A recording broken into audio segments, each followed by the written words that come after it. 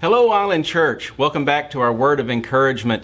This is the third installment of our new series, Divine Direction. We are once again looking at how God uses the word direction in the Bible so that we might be able to learn from that and be able to have some direction in these uncertain times. So I want us to go ahead and get right into that. Today we're going to be looking at one of the definitions of that word and how it's used. So direction is defined as assistance in pointing out the proper route. Now this one's usually used in plural, the word direction. For instance, he asked for directions to the church. So this is how we get that direction as it pertains to what route should I take? Which way should I go? Is what we're looking at. You know, and when we think about that today, we have something called GPS. But as we go back into 1 Samuel chapter 30 today, it wasn't global positioning system that David was about to use. David was about to use God's positioning system. David would write over in the book of Psalms, thy word is a lamp unto my feet and a light unto my path. And you remember from our last installment that David was looking for his own personal word from the Lord. I want us to think about this, and as we're looking at exactly what it was that David wanted. You know, he wanted his personal word, and we're going to think about that like the game of football. In football, the entire college football system has a rule book, and every team has to follow that same rule book. But each team has its own playbook, and that would have all the different things that they're going to do. But then when you get down to individual players, the players have to run their individual route that is located in the playbook that is under the jurisdiction of the rule book. So if that makes sense on how it gets from college football across the nation down to the individual is exactly that. It'll go from the rule book, then it'll go to the playbook, how those rules become alive on the field, and how they're played out by each individual team, and then the route. You know, a lot of times they say score. How a team scores is about how consistently each person is playing their position and running their route correctly. And if everyone does exactly what they're supposed to do on their route, it makes it much easier to advance that ball downfield because everyone is where they are supposed to be. You know, if everybody tried to play quarterback, the ball wouldn't advance down the field. If everybody tried to play wide receiver, there'd be nobody to throw the ball. So it's very important in this that they be able to understand what goes for them. You know, I remember even Lou Holtz once said, he was thinking about his success on the field. Of course, Lou Holtz, a very successful college football coach. And Lou Holtz said, you know, I always have a better team when I have good players on the field. And of course he does. If he has talented players, the team is going to play much better. They're going to be more consistent in what they're doing. But this is where David finds himself. You remember in our last installment, David had summoned the high priest. He had asked for the ephod. He wanted to be able to have that ephod because he needed a personal word from God. And we began to talk about how that looks. We talked about the graphe, or the written word of God, the fact that all Scripture is given by inspiration of God and is profitable for doctrine, for reproof, for correction, for instruction in righteousness, that the man of God may be perfect and thoroughly furnished unto all good works. We all have access to the graphe. And then we think about the logos.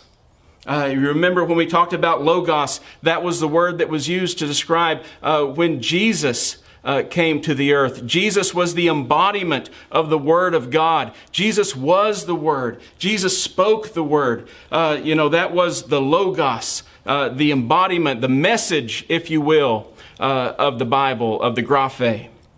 And then we talked about the Rhema. Now the Rhema is that personal word.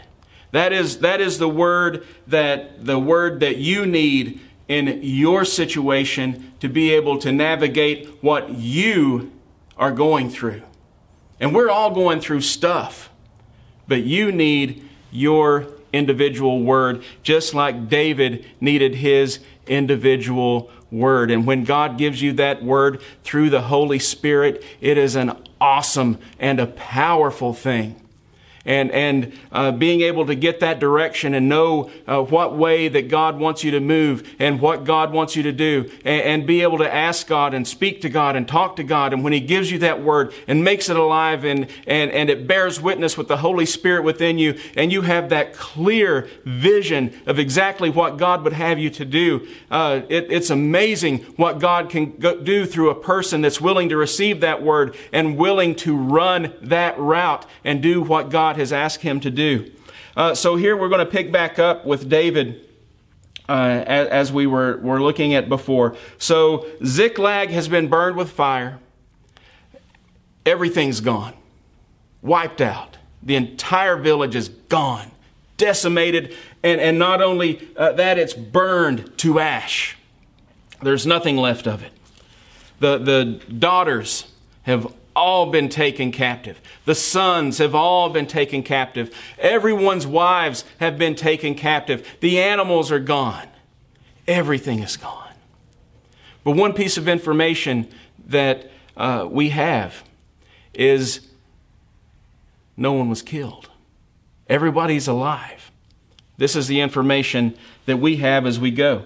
And as we pick back up, so we know what's going on. Everybody's upset. Everybody's stressed out. They're ready to kill David and stone him. And David strengthens himself in the Lord. And David inquired of the Lord, saying, so he has the ephod, he has the Urim and the Thummim. He's ready to make that decision, ready to get his Rhema word from God. And David inquired of the Lord, saying, shall I pursue after this troop? Shall I overtake them? And he, God, answered him, pursue. It's time to get up. It's time to go after what's yours. It's time to take back what the devil took from you. Pursue, for thou shalt surely overtake them, and without fail recover all. You're going to get it all back, David, but you've got to go. But David pursued. David pursued. So here, that's the thing about when we get that word from God. That word from God has to activate our faith. Because faith is the substance of things hoped for. Faith is the evidence of things not seen. That faith has to be so real. When God gave that word to David, it was so real as if his wife and his children were standing right in front of him, right where he stood. He saw the vision that God had placed in his heart, the vision that God had placed in his mind, and there was going to be nothing or no one that was going to stand between him and God. There was just one thing missing. So let's take another look. Shall I overtake them? And he answered him, pursue, for thou shalt surely overtake them, and without fail recover all. So David went, he and the 600 men that were with him, and came to the brook Bethesda, where those that were left behind stayed. And then in verse 11, we see him mount up, and we see that he's going to pursue. There is a very interesting piece of information that is completely missing. Things that David don't know. Where are they? Which way did they go? He had no idea. Everything had been burned to the ground. There was nothing left. There was no notes that said, hey, we're taking everybody up to this place. or we're going to hold them captive. There was no directions. There was no ransom note. There was nothing that was able to help him identify which way to go, where they are, or what to do. But he had his word from the Lord to pursue, so that activated his faith. He got up, he pursued, he put God's word into action. And when you put God's word into action, he will give you the opportunity to get the information that you need. Because many times God's not going to tell you every single piece of information. But as you act on each word that God gives you, God will reveal more to you as you take that journey with him. But God needs to know that you are with him. God needs to know that you are going to act on his word. God needs to know that you are going to exercise your faith, because the Bible tells us plainly that faith without works is dead, being alone, and there's nothing that God can do with dead faith. But he's taking this Rhema word. He's taking his faith and he's going forward. In verse 11, here's something that comes out of nowhere. Almost as if it doesn't even belong in the story or in the passage. Out of nowhere, we've got the city's burned down. Everyone's gone. There's this massive assembly of the men of David, and they're going out to take back. And all of a sudden we hear this verse, and it says, and they found an Egyptian in a field and brought him to David. So, out of nowhere, here we see an opportunity. And they found an Egyptian in the field and brought him to David and gave him bread, and he did eat, and they made him drink water. If we stopped right there, that doesn't make a lot of sense to us. But if we read it, David is doing what David does. If he saw somebody that was sick, saw somebody that was ill, saw somebody that was afflicted, then he was going to help them, because David had been helped himself. So they stop and they minister to this man. And God tells us in his word, there's many things that we need to do, and we don't need to allow the circumstances of this life, the hate and the misdirection and the viruses and all the things that's plaguing our world system right now. We don't need to get so tied up and involved in it that we miss the person right in front of us that needs something to eat. We have missionaries and pastors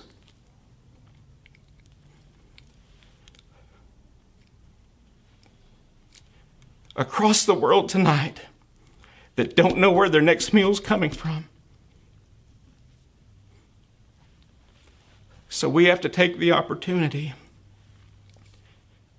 to stop